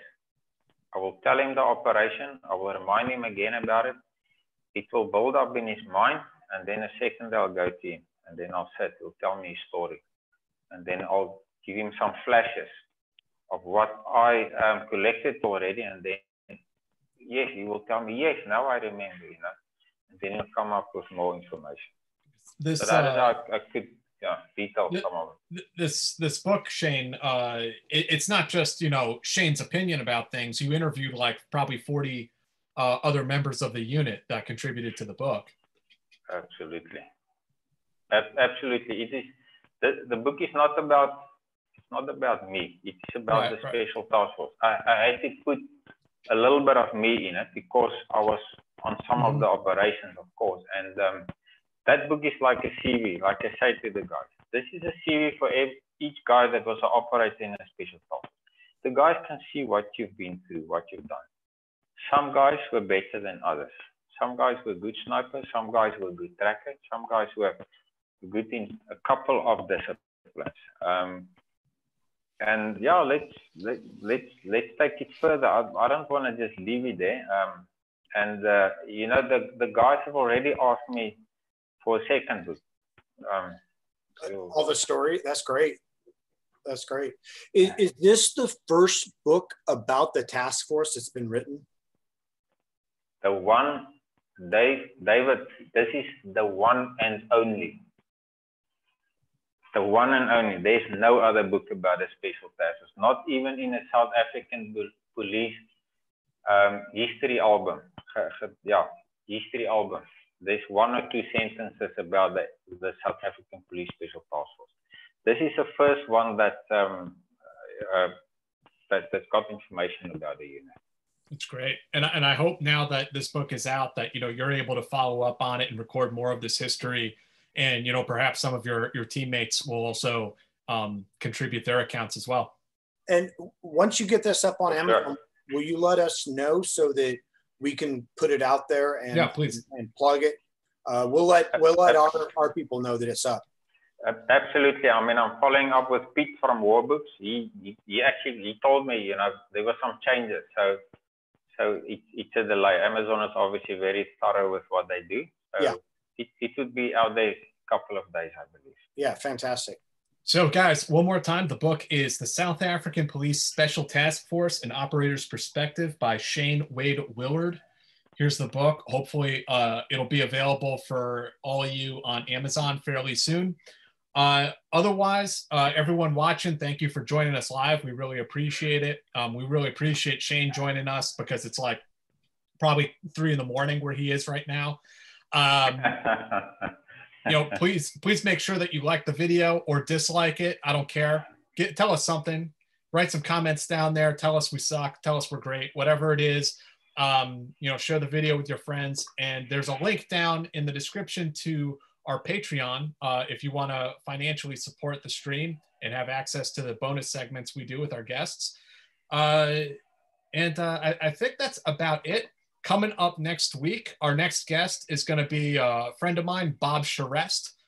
Bob served on Special Forces Detachment A in Berlin. They had the stay behind urban unconventional warfare mission during the Cold War. So that's going to be a super cool episode. Bob's a very, very interesting guy. Served in Vietnam also. Maybe some other stuff we'll get him to talk about. So I think that's it. You know, thank you, Shane. Thank you, Dave. Shane. We appreciate it. And thanks everybody for supporting us, for watching. Thanks, Shane. My pleasure. And may I just finally say to everybody, just a final word. We always greet in the task force. We always greet each other. We say, do not let the hostage taker play rumble tumble with you all. Do not let the hostage taker Donnybrook you, which means you must always win, no matter what the costs are. And Shane, one final thing. People who served in the task force, the operators, they were actually known as what, Takis? Takis, yeah. T-A-K-I-E-S. Takis. And where does that word come from? What does it mean? It is an acronym. It is short for task force. Okay. Like, I should have like asked that. Yeah, Rekkies is short for Reconnaissance Regiment. Takkies is absolutely short for Task Force Member. I should have asked that question at the very beginning, but I'm glad I remembered at the end. For sure. All right. Thank you, guys. Okay. Lucky Land Casino, asking people, what's the weirdest place you've gotten lucky? Lucky? In line at the deli, I guess? Aha, in my dentist's office. More than once, actually. Do I have to say? Yes, you do. In the car before my kids' PTA meeting. Really? Yes. Excuse me, what's the weirdest place you've gotten lucky? I never win and tell. Well, there you have it. You can get lucky anywhere, playing at LuckyLandSlots.com. Play for free right now. Are you feeling lucky? No purchase necessary. Void where prohibited by law. 18+. Terms and conditions apply. See website for details.